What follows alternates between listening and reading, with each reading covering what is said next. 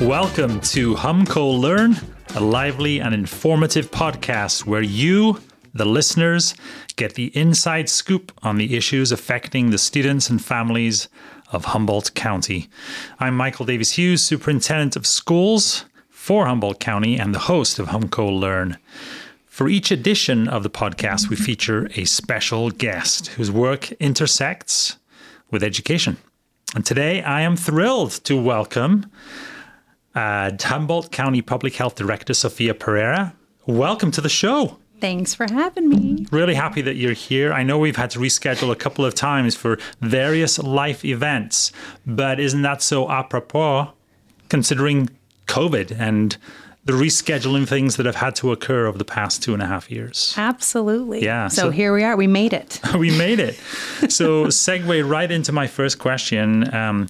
Let's inform our listeners a little bit about you.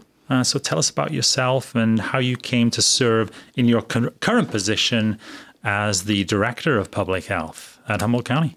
Yeah. So I first came to Humboldt County in 2005.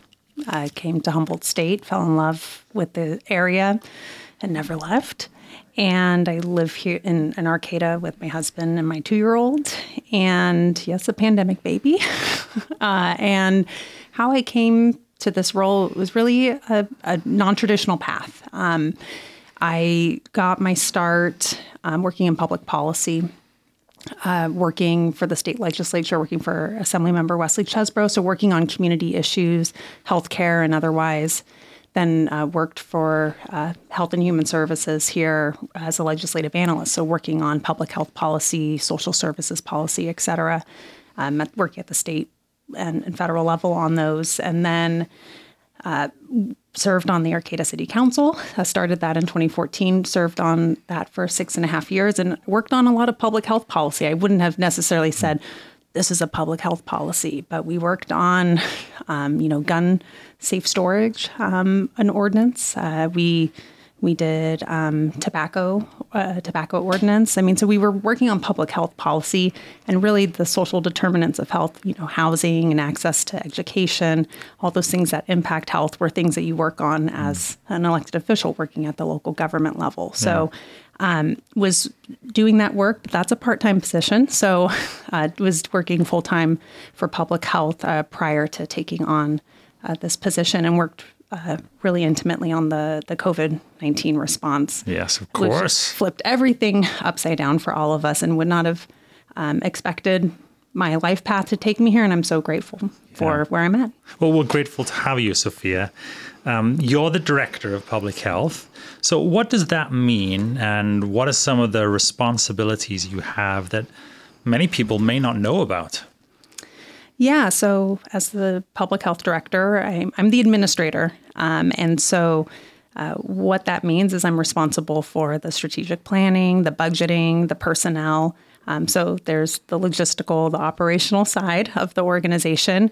And I think what maybe a lot of people don't know is how much is under public health. So I'm responsible for, we have our nursing division, which people are probably familiar with, the COVID-19 response and our communicable disease program. We have a public health clinic. We have home visiting programs. So we have programs that work with first-time moms from pregnancy up to their kids being 2 years old. And that's a really great program that we offer. We have environmental health. So a lot of people know that through, food inspectors, the food inspections that we do to keep our restaurants safe for people to eat there. And then we also have a public health lab. So people probably are familiar because of COVID testing, but our public health lab does oyster testing. Also, we have a bioterrorism lab. So when there was that ricin incident at Pelican Bay State Prison, it was our public health lab that did the initial testing. So, and then we have health education work that happens. So that's a lot with our schools, a lot of work in our schools doing substance use prevention work, tobacco education work, suicide prevention work. So there's really a lot that we do in the community. Absolutely. Now, do you sometimes have people that get the public health officer and the public health director mixed up? I Yes. understand that the roles are very different, and you've explained some of your roles, but can you tell us a little bit more of that differentiation of responsibilities there? Yeah, I appreciate it, because when I first got the position, I remember someone being like, wait, I didn't know you were a doctor. I'm like, oh, I am not a doctor. No, that's not what I signed up for. So probably the simplest way to describe it is if you were to look at a clinic or a hospital, you have the chief executive or the executive director, and then you'd have the chief medical officer. And so that really is the breakdown of our respective roles. So we work incredibly close together, and we're so fortunate to have Dr. Candy Stockton. She's just brilliant. But we need that clinical oversight for various services and programs that we have in public health. So obviously our nursing programs need that clinical oversight, like our public health clinic. But then there's also the policy and the guidance around how we address, COVID, or if we have a tuberculosis case, like guiding our staff around those, or how we address, COVID-19. Those are the things that really the health officer is going to give that medical direction on, and also be really staying in tune with what's happening at the state and federal level for, guidance and policy, and keeping track of that, and us working together on how do we implement that. We work really closely on if we're trying to roll out, the vaccine, the Mpox vaccine, for example. It's, she's looking at the clinical side, and I'm going, okay, how do we make sure we have the staffing in place to do these clinics, right? So it's, we bring those different perspectives together to do the work. Sure. Thank you. That explains it really clearly. So what do you love most, Sofia, about the work that you do? I think fundamentally it's the people, because you have to believe in the mission of public health to do the work. You have to believe that we deserve to live in a healthy community, both in our natural environment and our built environment. You have to believe that we can always do better to make our community a better place. And so every person that works in public health believes that and brings that drive into the work that we do. And so that's what brings joy, because every day is different. There is never a dull moment in our work, but it's finding a way to solve problems with the team that you have. That's what brings the joy. And I love the opportunities to learn more and more about all the different programs and services that we offer as we've transitioned from full-on COVID mode, and just seeing how inspiring our staff are and just how brilliant they are, and just bring everything they can because they so believe in the work that they're doing. Yeah. Shout out to public health staff. Yeah, they're amazing, truly. So you've been in this role through a global pandemic. Yeah. In reflecting on the past 2.5 years, how has this experience shaped your understanding of the role of local government in supporting the health of its citizens? Yeah, I think we've seen just how important local government is. Obviously, the federal and state level are going to create policy direction for something like a global pandemic, and they're going to, provide resources. But bottom line, it's those of us that are on the ground, that are connected to the community, that are going to be responsive to the community and the unique community needs that we have. And so I think we've seen just how important it is for local government to be a part of the response. If there is a global pandemic, public health literally has a responsibility in that. But I think we also saw the broader community response that needs to happen. And so I think we see that local government absolutely has a role and has resources to support the community and infrastructure to support the community.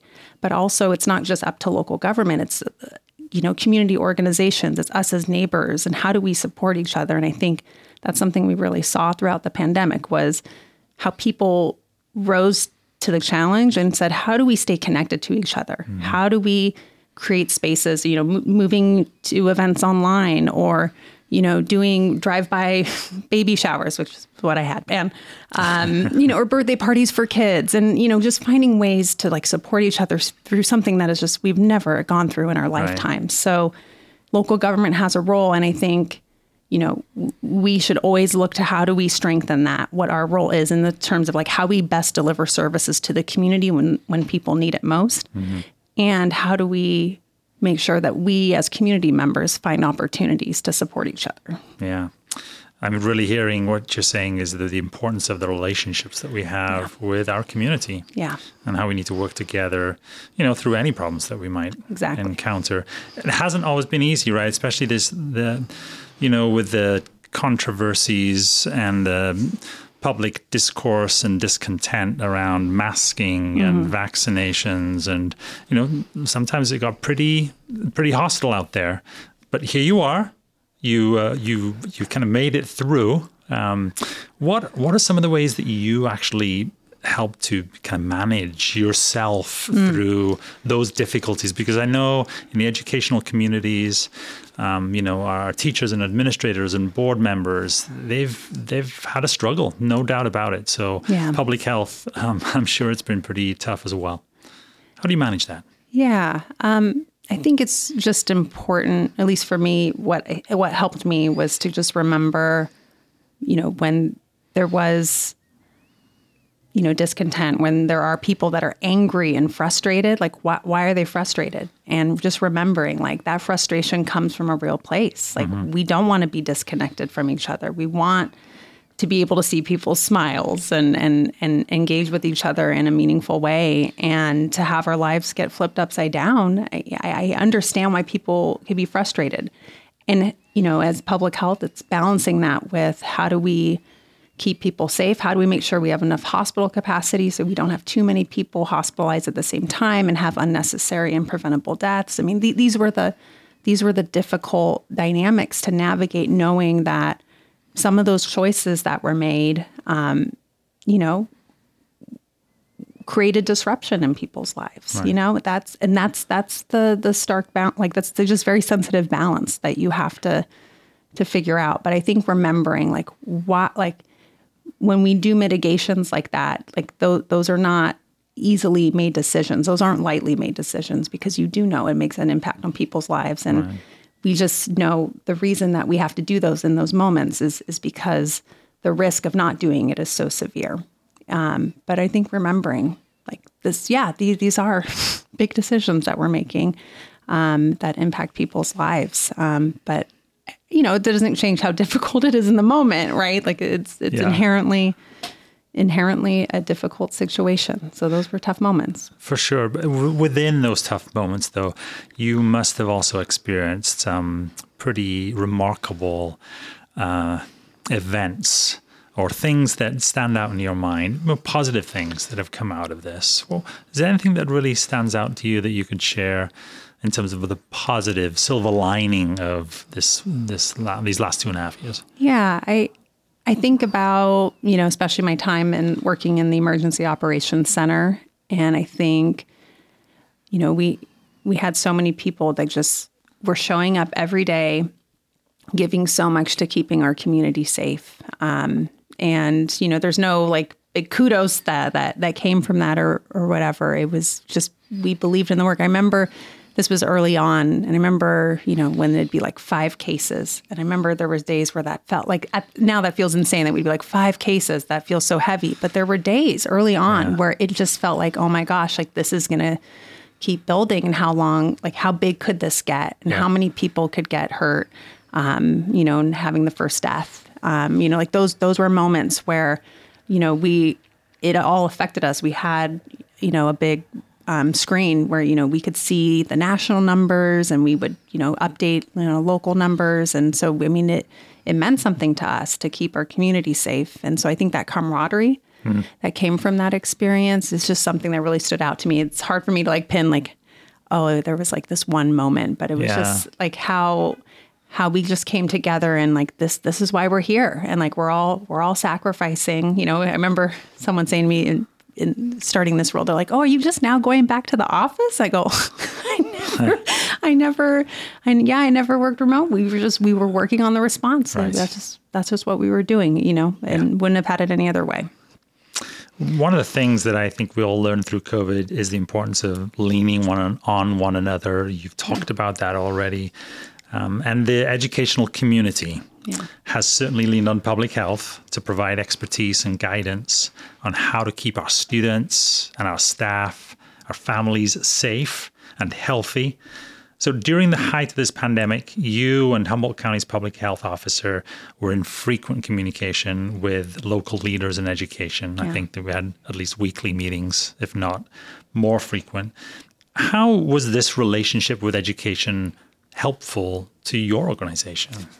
Yeah, it was incredibly helpful. And I think, as public health and as government, right, like you can't do it all. You don't have a pulse on everything because you have other partners that may be more connected to different members of the community, different constituencies. So I think schools and education is so uniquely situated to have a pulse of all the communities in the county because schools reach everywhere. I mean, every family in this county interacts with the school system one way or the other. So every community has school representation, education, connection of some kind. And so it was helpful to learn, okay, in this particular community, this is the feedback that we're getting. These are what schools in this region in particular are struggling with. This is what we're needing elsewhere in another part of the county.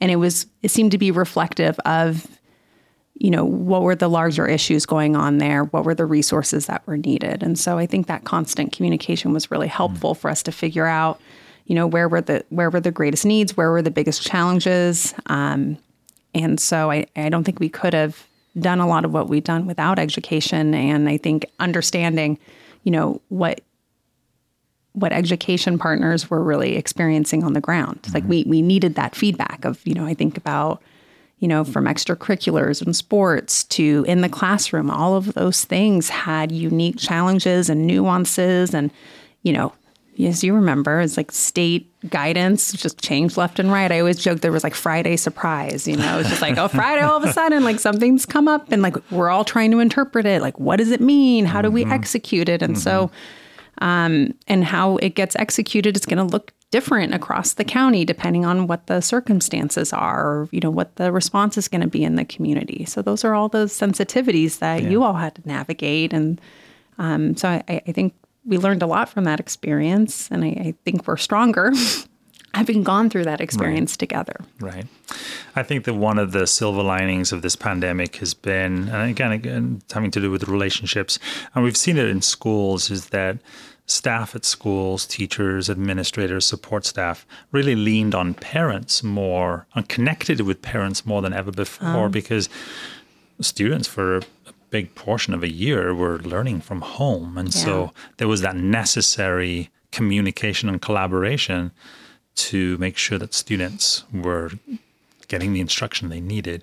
And one of the things that I have really been contemplating or been reflecting on is the importance to keep that, even though the pandemic, we're not post-pandemic, we understand that. Yeah. But as we've worked through it, and we don't need as much of that support for actually providing instruction, we need to keep in mind that those relationships need to be maintained, that we can't just forget about them because we don't feel like there's that urgency anymore. And I certainly feel that way with public health and other organizations that we partnered closely with during the pandemic. Is we've got to maintain those opportunities to collaborate and cooperate, because at the end of the day, we don't know what's around the corner. And to have those relationships in place seems like it's really, really important. And just sounds like you understand and appreciate the value of those relationships as well. Yeah. Definitely. Yeah. I mean, I would hope we've learned a lot from these experiences and build upon them. Yeah, definitely. For sure. Now that the pandemic seems to be, at least for the time being, something we're learning to manage, what goals do you have for your organization as a director? Gosh, there's not enough time to cover all the things. But I would say some of the ones that rise to the top. We're going to be publishing soon our community health improvement plan. That's something I'm really excited for us to release. And that's really a community wide effort working with various community organizations and agencies and tribes to bring together all the work that's happening around 4 priority areas. So substance use, suicide prevention, housing instability and homelessness, and ACEs and healthy beginnings. And so this is just the beginning of an ongoing process, but this plan is meant to articulate the work that's happening, the data that we want to use to measure our impact as a community.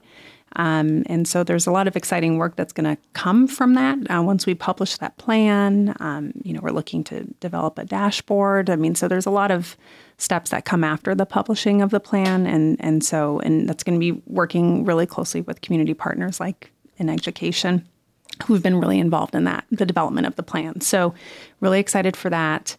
The state, fortunately, has given us resources to focus more on health equity.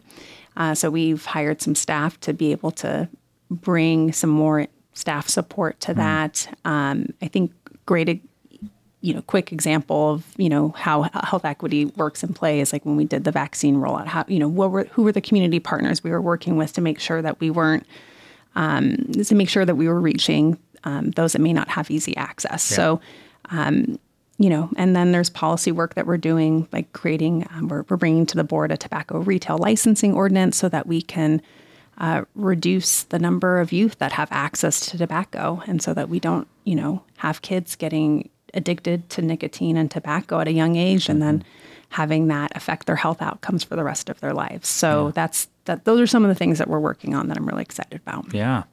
Let's dig in a little bit on the aspect of the work relating to equity. We hear a lot about equity and social justice in our schools. Can you talk a little bit about what these terms or how these terms resonate with you in your role as a public health director? And how do you advance the work that needs to be done in these areas? You gave some examples there around COVID and making sure that access for all in terms of vaccinations and making sure they're removing barriers to people's access. What are some other ways in which your role is focused on social justice and equity issues? Yeah, so one, it's probably helpful to just say what health equity is. So it's really making sure that people have the opportunities that they need to be healthy. And we have data that shows that Black, Indigenous, and people of color, for example, that there are disparate health outcomes in various areas. We know LGBTQI also has, health disparities in particular areas. And so, how do we make sure that, the most, geographically isolated parts of our county have access to the services that they need?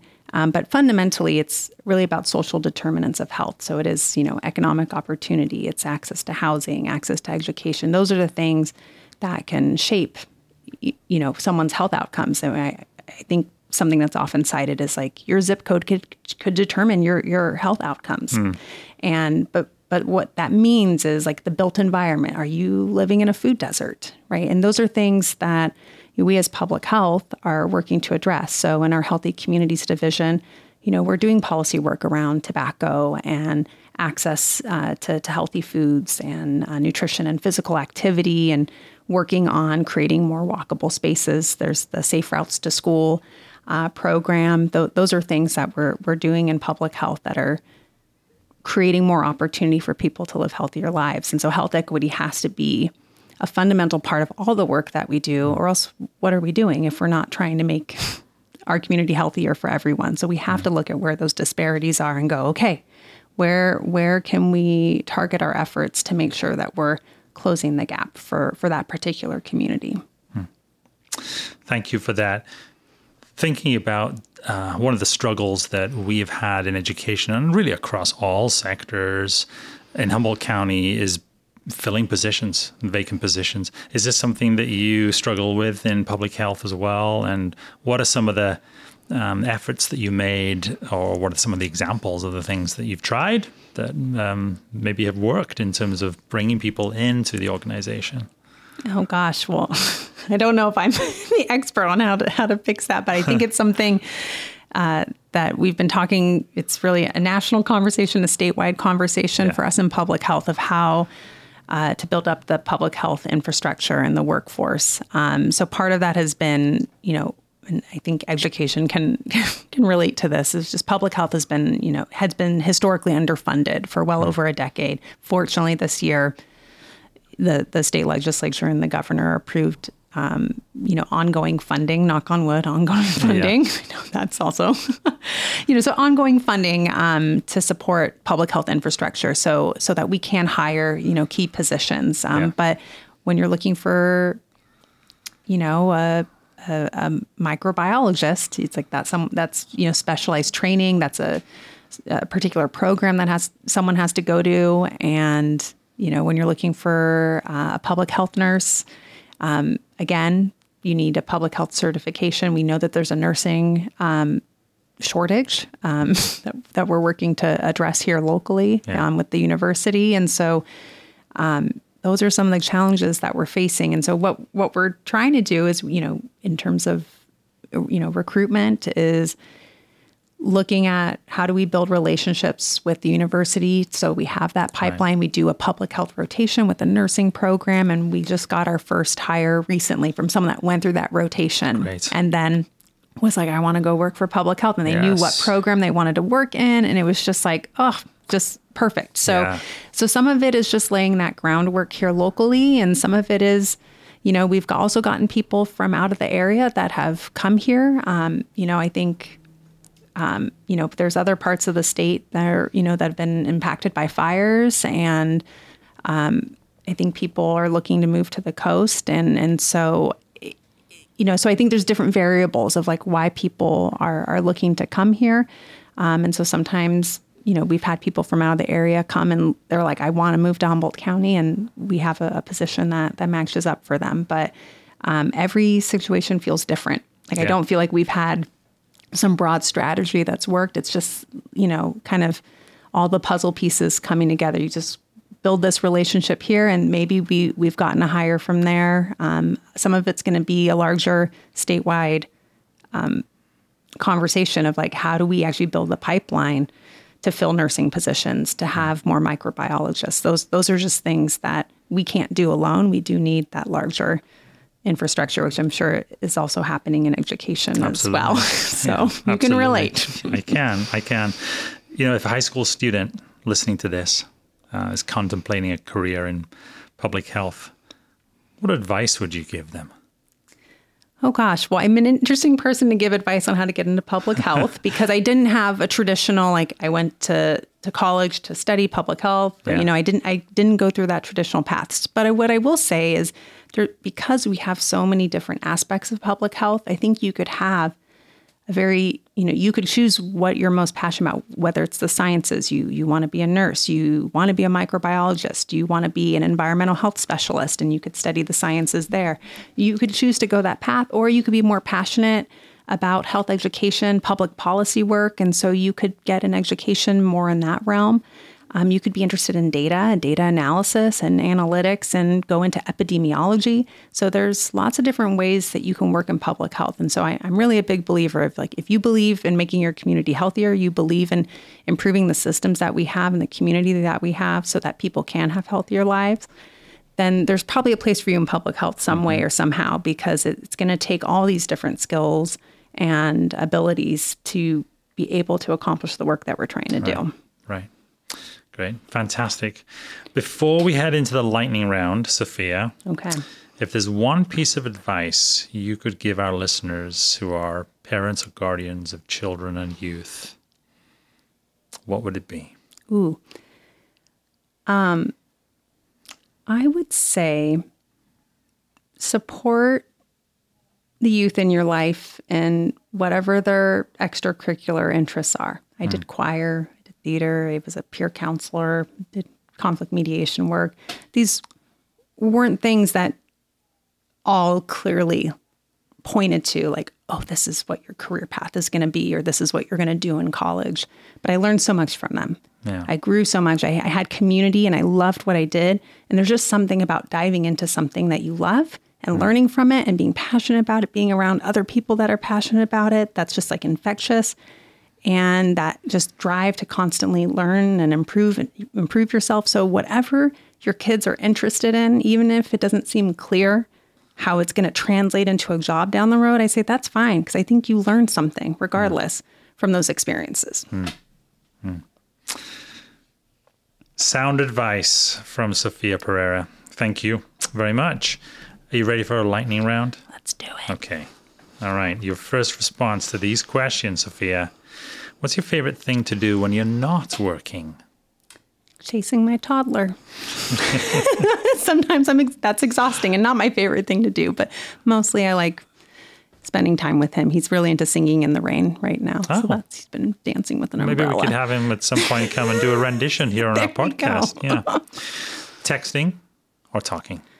I prefer talking, but realistically it's more texting. Favorite day of the week and why? Saturday. Spend more time with family and friends. It's just good. Favorite city in the world besides the one you live in? I'll say Athens, Greece. That's where my mom's from. Yeah. So I have a lot of family still there. And I would never go out to dinner at 10 o'clock at night on a weeknight. But there, that's what they do. And I just love being there with family. Beautiful. The last non-work related book you read? The name is I'm gonna get it wrong, but it's When the Elephants Dance, and it's about in World War II, the last week in the Philippines before Japan surrender. So it's about the last week of the conflict between the United States and Japan, trying to gain control of the Philippines. And it's a heart-wrenching book, but it is a beautiful story. I think she was a first-time novelist, the person who wrote this book, and it's a beautiful, beautiful book. The title once more, Sophia? I'm pretty sure it's When the Elephants Dance. When the Elephants Dance. There you go. Book recommendation for you listeners out there. Tea or coffee? Tea. 2 words your colleagues would use to describe you. This question, I would hope, I'll say hardworking. That's 2 words. It is. It's 1 word. Oh my gosh. It's kind of a compound.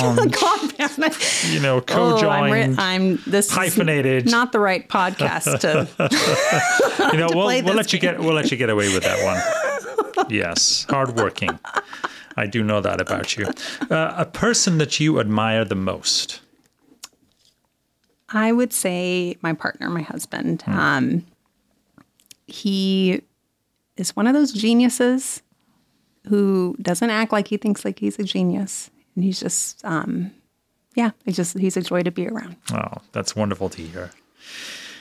Sitting at the beach or watching the beach from a boat? Sitting on the beach.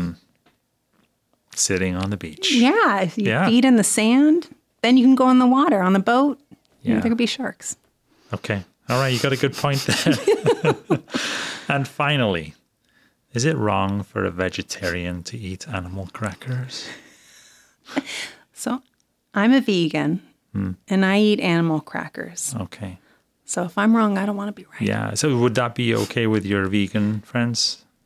I don't know. Will they take my club card away? I don't know. I don't know. This may expose me. So, Sofia, thank you so much for sitting down with me this afternoon and sharing some of your insights into the work that you do. And I certainly have appreciated the partnership between education and public health. And I look forward to our continued work together. So thank you so much once more for being on our podcast, HumCOE Learn.